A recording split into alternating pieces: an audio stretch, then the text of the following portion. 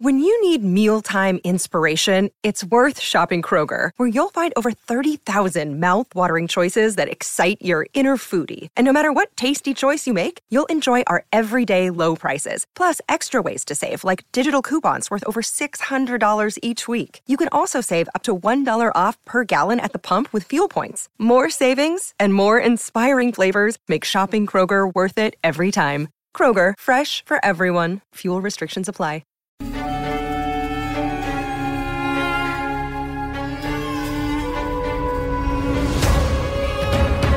Hello, welcome to this Cricket Badger India vs England daily podcast by the fans for the fans. We're at Kohli's India with Rohit Sharma, Jasprit Bumrah and Ravi Ashwin and young starlets like Rishabh Pant and Shubman Gill. They play host to Joe Root's England with Jimmy Anderson, Ben Stokes, Stuart Broad and young talents like Ollie Pope and Zach Crawley. It's always England's toughest tour. Good luck to both sides. May the best team win.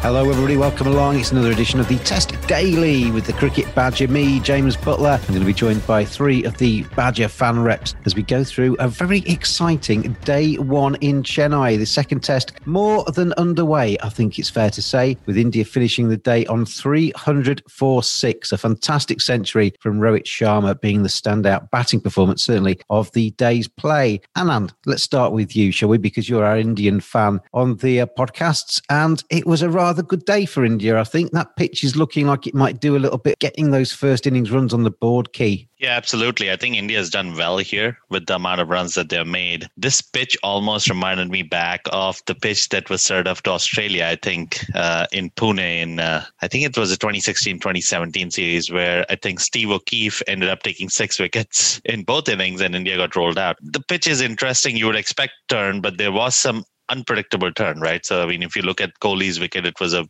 very interesting delivery with not a lot of balls turning. All of a sudden, Moeen Ali just absolutely ripped one. So, considering the pitch, I think India's done very well. 295 for 6 is a great score. I mean, that pitch, Anand, you look at that. I mean, I tweeted that it's like the opening scene of Saving Private Ryan. You have some of those balls are pitching and it is exploding. And it's day one. That looks like a kind of end of day 3, day 4 kind of test match on day 1. It was a little early to see some of those balls sort of explode. You haven't been seeing that in the last few test series in India. You haven't been seeing this amount of turn on the first day. You certainly see it from the second and third day onwards, but this is not normal. But you also saw how good batting can negate some of that. So in the second session, almost I thought Rohit and Rahane played well. And, you know, the key really was, again, going really forward or stepping out or going really back and playing spin. They were not getting stuck in the middle. You know, obviously Leach bowled very well during that time frame. The good batsmen can survive. So it's still not as bad as I've seen pitches in the past, but there is a lot of turn for sure. I was listening to the TV coverage earlier on and they were saying that the first test match pitch was red clay. So it's reasonably solid. This test pitch is red clay underneath a level of black clay, which apparently is more likely to break up. And it seems to me, and there's nothing wrong with this at all, India playing to their strengths. It seems to me that the Indians have set this one up to be a pitch that does provide turn. They've played 3 spinners and, as I say, playing to their strengths a little bit. Yeah, certainly it does play to the strength. However, I think, you know, depending on how much turn you get out of pitch, I think you bring in every bowler in it. You know, when a pitch has a little turn, then you really get the skilled bowlers in it. However, if a pitch is turning square, then you end up bringing in, you know, bowlers who are not as talented as, say, a Lion, a Ashwin, a Swan, you know, examples from yesteryear. But it really brings every bowler into the play. So it is a little risky. It's still not as bad as, you know, I've seen some other pitches. And I'm completely fine with spin being there in India. You know, when you go to England, you certainly see a lot of swing and seam out there. You're not going to see a lot of spin. So playing to your strengths is fine. I think this is close to, you're certainly getting a lot of turn on the first day.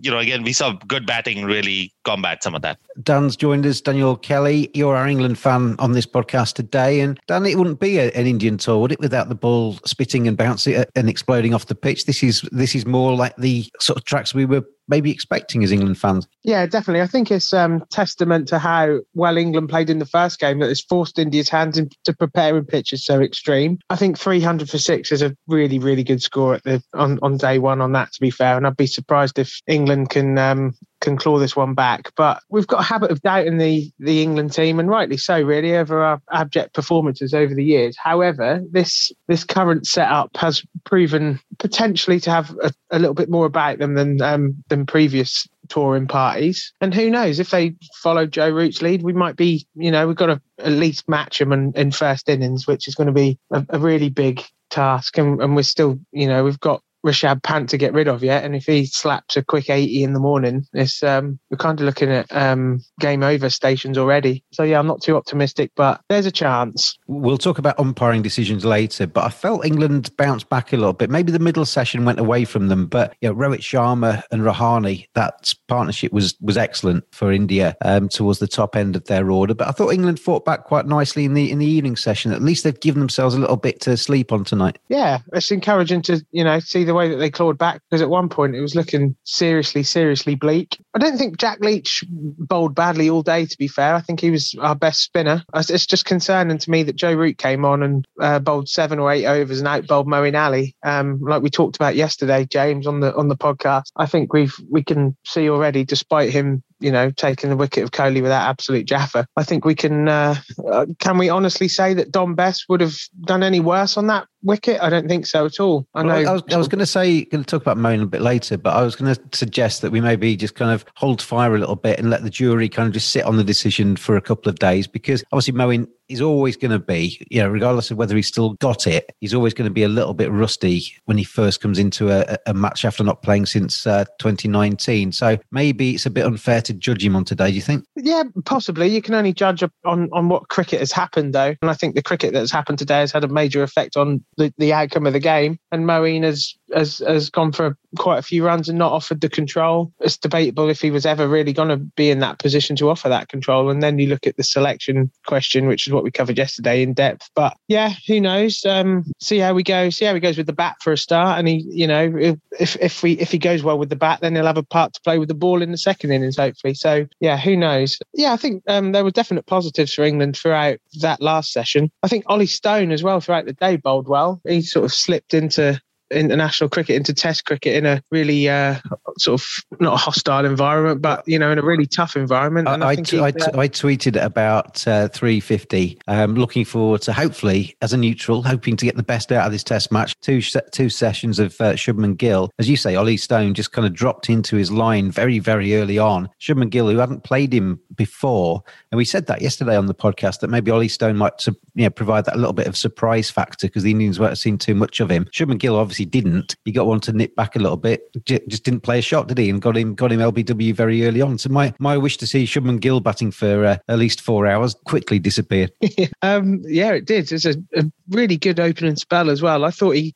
really impressive from Stone, and he's really added to that pool of fast bowlers that England have got now that are kind of interchangeable with Archer, Wood and Stone. That is serious strength in depth in the quick bowling stakes there. I think Stone offered really good control as well throughout the day. There was one sort of a 2 or 3 over spell in the middle of the day where he went a little bit short and wide, but for most of it he was on the money, and he was he was very, very dependable, going past the edge a few times as well. Very, very impressive. And he tried a lot of different things. No stone was left unturned, to carry on the puns from yesterday. No. Right, that's your second written warning. Right, we've heard from Anand, who's our Indian fan. We've heard from Dan, who's our England fan. Nakul Pandey, you're more like me. I'm trying to be neutral. You're going to be our neutral arbiter on this podcast today. And Nakul, that was a really fascinating opening day of a test match, wasn't it? We've had a bit of everything today, and I would suggest that India are probably more than noses ahead at the end of day one. Yeah, you would very rarely turn down 300 for 6 if offered. I mean, we haven't actually seen a day like that for a while. That's the sort of thing you used to get in the sort of mid-2000s, when that kind of thing happened quite a lot during the 2005 Ashes, and around that time where you'd get a lot of runs and a lot of wickets. Yet again, we saw wickets falling in clusters. The ball is doing plenty. I think it's quite a reasonable pitch. I mean, yes, it is turning, and yes, the ball is taking a few chunks out of the surface, but there is bounce, which obviously brings both the fast bowlers and the spinners into contention, and it allows good stroke play. And Rohit Sharma's innings was fantastic throughout. I got all the stats on Rohit Sharma. So that was his 13th innings as a test opener. He scored 400s and 150. This is despite the fact he'd only opened in first-class cricket 3 times, all of those in second innings chasing quick runs. So it wasn't anything he'd done before, but he's taken to it brilliantly, just as he did when moved up the order in one-day international cricket. I just heard the Indian post-match comments from Ajinkya Rahane talking about him and Pujara and Rohit and the others, talking about the batters trying to play their shots and trying to be trying to have positive scoring options throughout. I was going to say that to you, Knuckle, because one of the features of, certainly Rohit's innings, he went along very quickly. Rahane joined him as well. That partnership was not slow, was it? And what that's done, if that pitch does deteriorate, it means that India have got runs on the board early doors, isn't it? So they've kind of used the pitch at its best and used it quickly. Yeah, I think that's true. And don't discount Rishabh Pant batting his 33 not out as well. Rahane's innings was lovely. He really didn't look in any trouble at all until he got out playing that sweep shot. It's the best I've seen him bat in India for a little while, Ajinkya Rahane, and that partnership between him and Rohit Sharma was perfect. They're both very calm characters, and Rohit obviously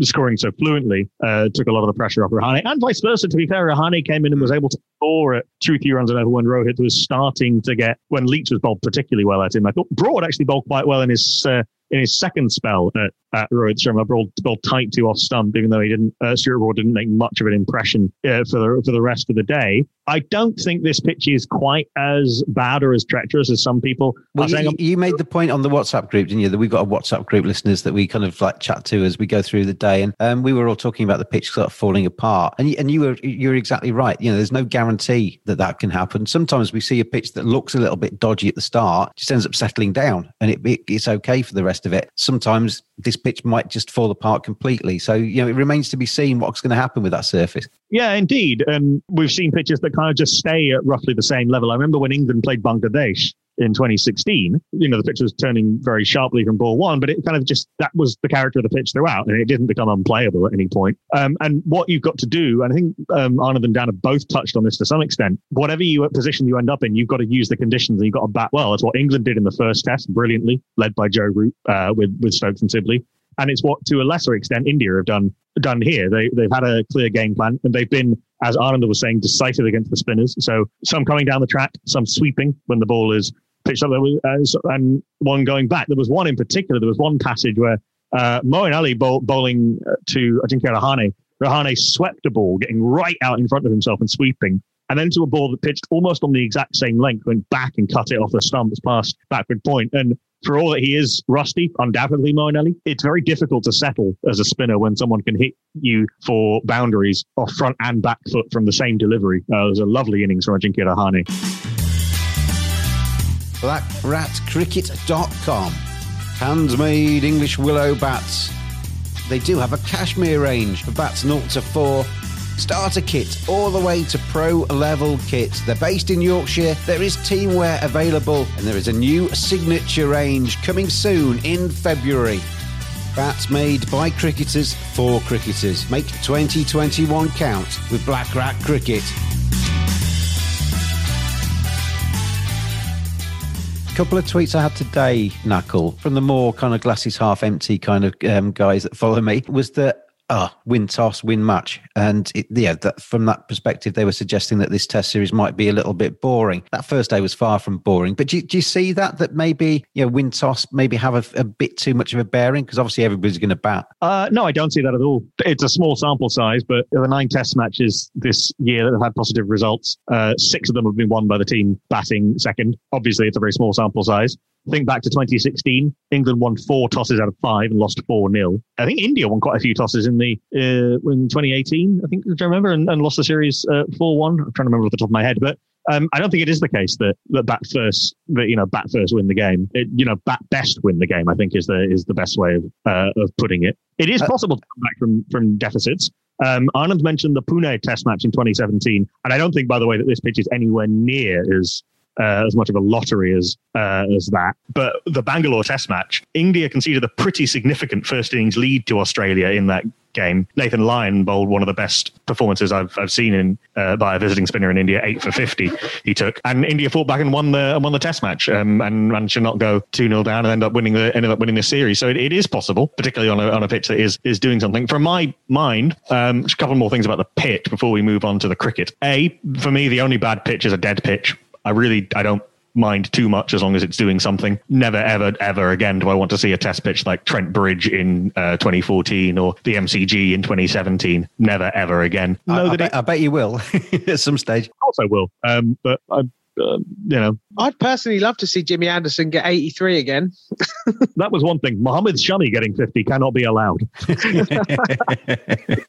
beyond the pale. And also on the pitch, I'm not sure that it necessarily is an advantage for India to have I don't like the term rank turner because it's a bit sort of exoticizing the whole thing, but a pitch that is turning sharply. As Anand says, I think it almost negates India's advantage to some extent. And also, if you produce a pitch that your seamers can't do anything on, and I don't think this is that pitch, incidentally, then you're negating India's advantage there as well, because India have a very good seam attack that India has matched India's spinners over the last 4 years and actually taken its wickets at a better economy and average. So I think there is some element of just that's how a pitch of this character and this makeup is going to play. You talked about the black soil. I think some of the narratives around the pitch are problematic. I think a lot of it is England fans knowing that England aren't very good at spin and just fearing the worst after seeing a few turn on day one. So we'll see how that goes. England have won 5 tests in a row in Sri Lanka now on pitches that were turning far more from this. I wouldn't be quite as frightened of the Sri Lankan spinners as I would be of the Indian spinners. I would say that. Anand, just going back to this top order of India, I mean, Rohit Sharma, he's one of my favourite batsmen to watch in world cricket in all forms. 161 from him today, 231 balls. You can't say he looked in complete control because there was a couple of little chances, but that's kind of what Rohit Sharma gives you a little bit. I tweeted fairly early on in his innings, he was only on about 10 at the time, that he just looked ominous touch. He was just timing the ball so nicely. And I had a few India fans saying to me, yeah, but this is what he does. He gets to 20 or 30 and then throws it away with a silly shot. He didn't today, did he? He was terrific. He was absolutely great today. And I think that narrative might also be a little old. Rohit Sharma does sometimes, give that impression that he's a little careless. But if you look at the last few years, Rohit's really been on top of it. I think his average in India now is 88. So somebody who gets out for 20 or 30 is not going to average 88 in tests when they're playing in India. And also when we saw him in Australia just a couple of months ago, and you could see how he has changed his technique. Sure, he's going to take on the shots when he sees the ball, but that's how Rohit plays. And at some point, you cannot be dismissive of that, considering the results he's given. I think in the last 2 years, there was a stat floating around in the commentary that in the last 2 years, since 2018, I think Rohit is the third highest scorer of runs across all formats. So Kohli and Root are 1 and 2, followed by Rohit Sharma. So I think, some of that narrative is a little tough to take.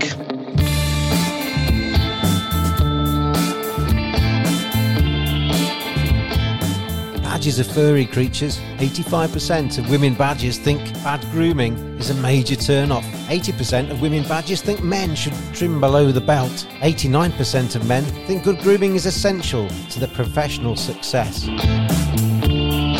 Don't just dismiss it out of hand. Get on there, manscaped.com. Check out their great range of male grooming accessories.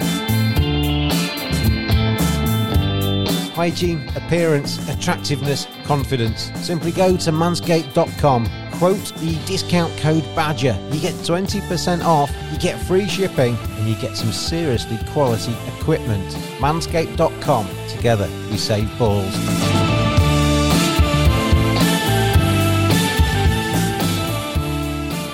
Let's get on to the umpiring.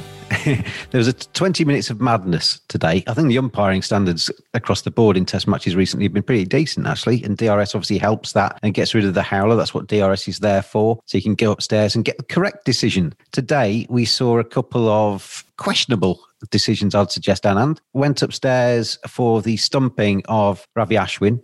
His foot looked to be on the line. You need to have a little bit of the foot behind the line. The third umpire looked at it a couple of times. In fact, quite quickly, I felt. I've seen some of those replays and those situations go on for hours, where they're looking at every single possible replay and showing it in slow motion, then blowing it up and going in, zooming and everything like that. Gave it not out, where it didn't look like there was too much behind the line to me on that one. And then we saw just a few moments later that was Rahane wasn't stumping, wasn't it? It was Ravi Ashwin who was caught at short leg. The replay showed the ball had missed the bat. Then they showed the LBW, because that's what they do these days, even though it never looked like LBW. And that was it. And Joe Root was out there sort of pontificating, well, we were actually appealing for the ball coming up off the pad to brush the glove to go to short leg. And they never even looked at that. And then subsequent replay showed that there was a big spike as the ball went past the glove because it hit the glove. I thought it was poor umpiring from the third umpire. But then I had tweets suggesting that it was cheating. and it was the Indians kind of using that situation to benefit themselves. That was a suggestion. I don't like that because these are professional guys, and the guy up there in the third umpire spot, he had a bit of a nightmare for 20 minutes, but I would never call him a cheat. It was just poor.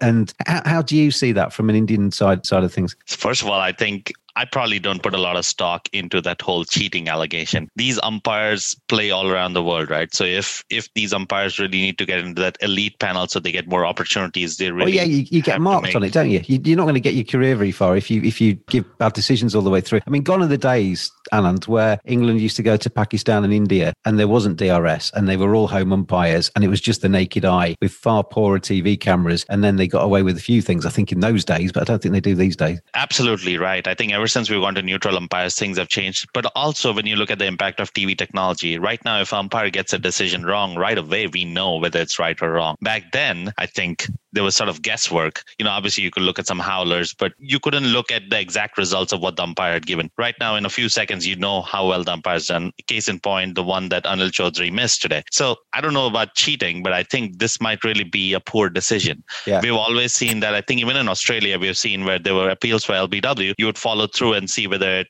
got a bit of the glove or something like that on the way to the keeper or somebody had slipped. How that wasn't reviewed by, I think, the third umpire's Anil Chaudhary is baffling. But I would really go with the notion that this was a bad decision more than cheating. There was a very similar one. I think it was in Sri Lanka. I don't think it was the first test match of this series. I think it was back in Sri Lanka when England were playing there, where a very similar thing happened. And the third umpire obviously decided there wasn't an inside edge onto pad, and then they didn't roll it on. And I can remember the commentators saying, well, I would have liked to have seen it, whether it touched the glove on the way back up again. So whether there's some kind of edict that you just look at the bat, and that's all you need to do upstairs. But obviously that doesn't get you the right decision in the end, does it? It certainly doesn't. I know that we're all about moving the game forward and making these decisions quickly, but if there is any doubt, it makes sense to go through the entire process, and also check if there is a second way that a batsman could have been out. So there certainly was doubt here. So I think certainly opportunity missed, and something that the third umpire will probably look at and want to change as he goes forward. Dan, it seems a little bit strange. I mean, on the stumping one, there's no conclusive proof that he was definitely out on that. It looked out to me. I would have given it out from what I saw, but maybe there was a little bit of confusion and a little bit of benefit of the doubt for the batsman on that one. So not a massive deal, but obviously the second one was out. The catch at short leg came off the glove. Absolutely conclusive proof that was out, but they didn't roll it on to see that. But obviously, as Anand said, we want to get the game moving on as quickly as possible, but we want the right decision. And yet they still took time to review the LBW, which was never out because it was going miles down leg side. There was never a possibility that was LBW. They weren't even appealing for that. They do that as a matter of course, but they can't spare the time to actually make sure they get the initial decision right. No, it seems strange that they followed some sort of protocol, but it seemed that they didn't follow the correct one. So it was obviously, in their minds to follow through with the LBW. But it seemed to me like they sort of waited until Root had questioned the decision with the umpire to even check the LBW. So I'm not sure how that came across in such a mixed message, if that makes sense. What doesn't make sense to me, Dan, is that you could see quite clearly Joe Root saying to the umpire there, can you check to see if that ball has gone off the pad onto the glove? And the umpire kind of like nodded to him, and Root nodded. But then they never did it. And, if the captain there who has actually made the review is actually asking for that on the pitch, then surely you do that, don't you? Exactly, yeah. It is tricky. They obviously have the hardest job in the game, and I'm not disputing we mentioned earlier about the cheating. I don't think that's an issue in the slightest. I think it was an honest mistake. It's just a mental 20 minutes, and quite a lot happened very quickly. I think something that no one has picked up on yet. I think Mark Butcher on commentary he seemed to be the only sort of commentator who was following it through and picking up on it, whether that's because he's looking at it from an English perspective, which is, what I'd suspect. But he sort of kept hammering home that protocols weren't followed and it wasn't the correct course of action. And I think that took a lot of guts to do that with how regulated the Indian cricket coverage tends to be when it comes to moments of controversy. And I think because Nick Knight was very much more watered down when it came to the stumping a few moments earlier, wasn't he? Exactly, yeah. And I think it almost seemed as if Mark Butcher was the reason that England got the review back as well.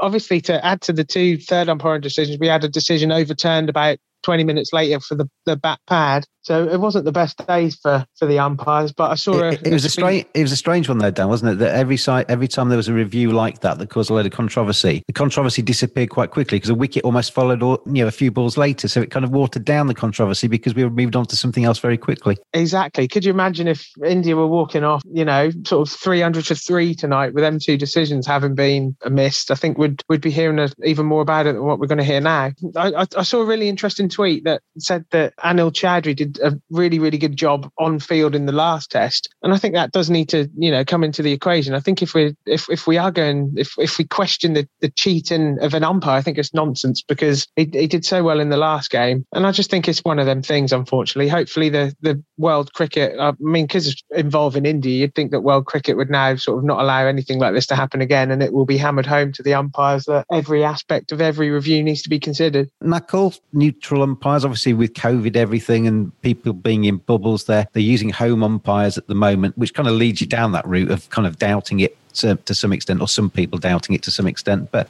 what's your opinion? That is exactly my point, is that the neutral umpires takes out any possibility of the narrative going to cheating.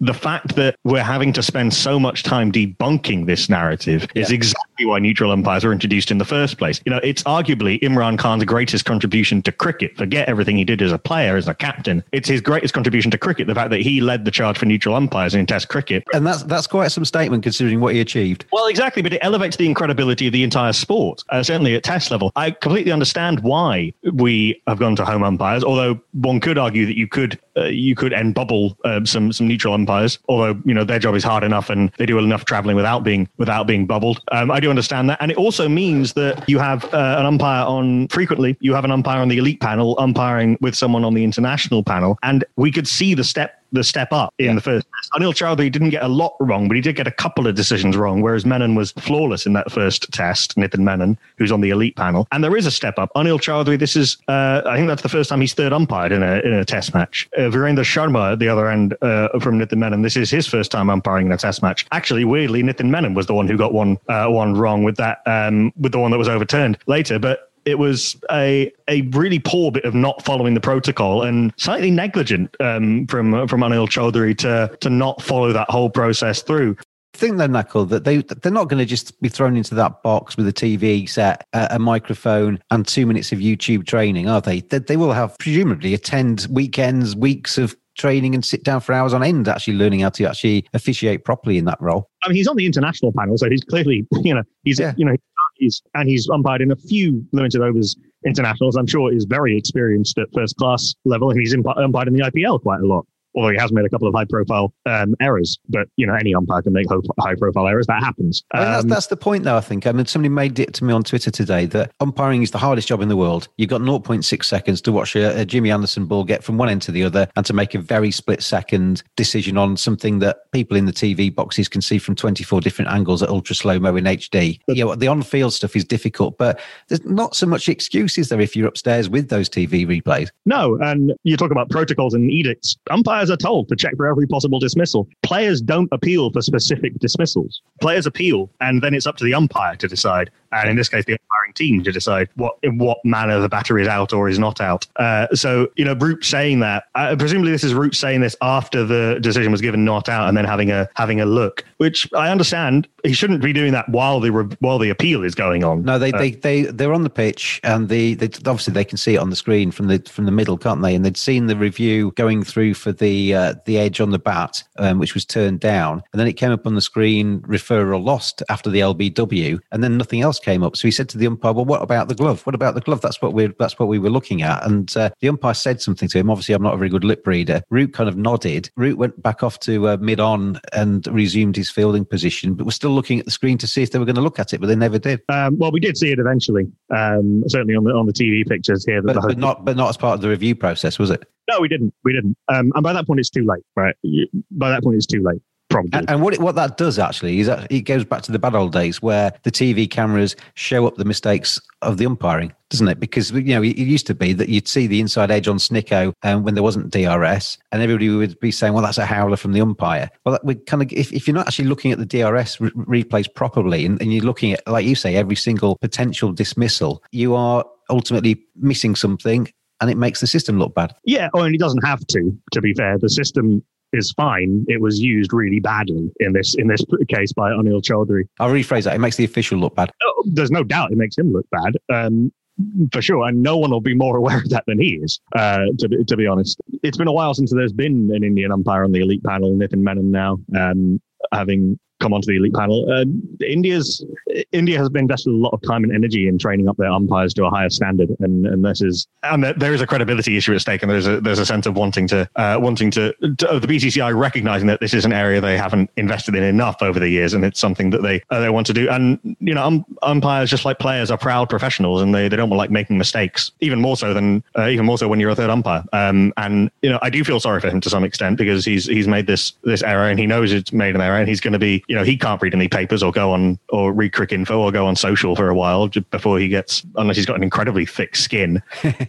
There's one more point of protocol not following. There isn't actually a provision in the laws for a review to be given back if the third umpire's made a mistake. I think what seems to have happened is that the match referee, Javagal Srinath, has taken matters into his own hands somewhat. I bet what will happen now is that there will be a provision put into the laws, because this is what cricket does. It reacts quite well to these situations that you can't quite see coming, codifies them, and so that you have something to go off in future. So there's another little weird, interesting wrinkle. How much only of this will matter to the final result is unclear. Well, it was almost like the game rectified itself by the wicket following, but that doesn't really kind of properly rectify the decision, does it? We're running out of time, chaps. Day one has been so incident-packed and so exciting that we could talk probably for another hour easily without drawing breath. But we're coming to the end of today's Test Match Daily. And just one final line from you: 300 for 6 on the board. As an Indian spectator, you're, I guess, rather happy today. Yeah, absolutely. Considering the kind of spin that the spinners are getting, and India rolling in with 3 different spinners,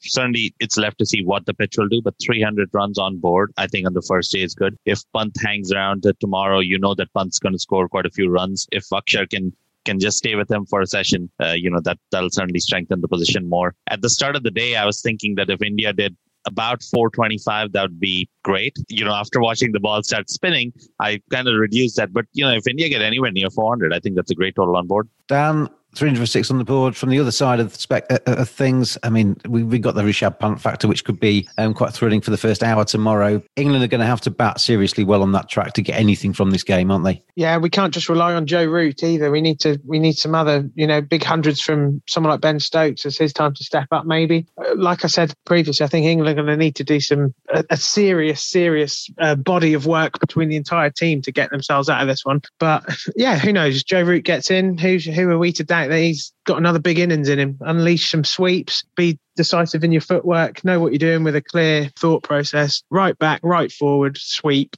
and hope for the best. It sounded so easy until you said that last bit. Exactly, yeah.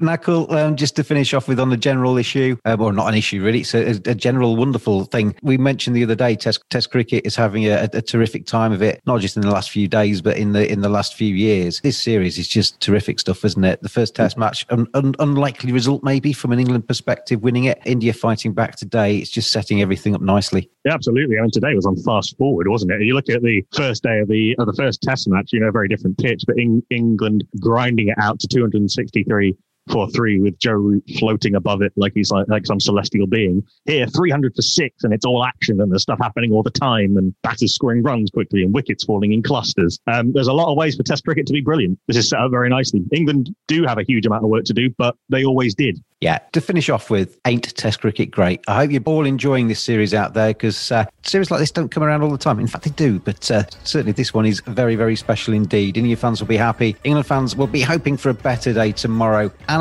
Dan and Nakul, thank you very much indeed for joining me today from your various vantage points on this series. I've been James Butler, the Cricket Badger. We'll be back after day 2 tomorrow.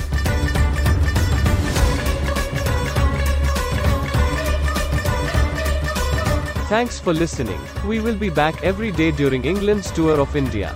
Get in touch on @cricket_badger on Twitter. We hope you are enjoying the cricket. See you again tomorrow.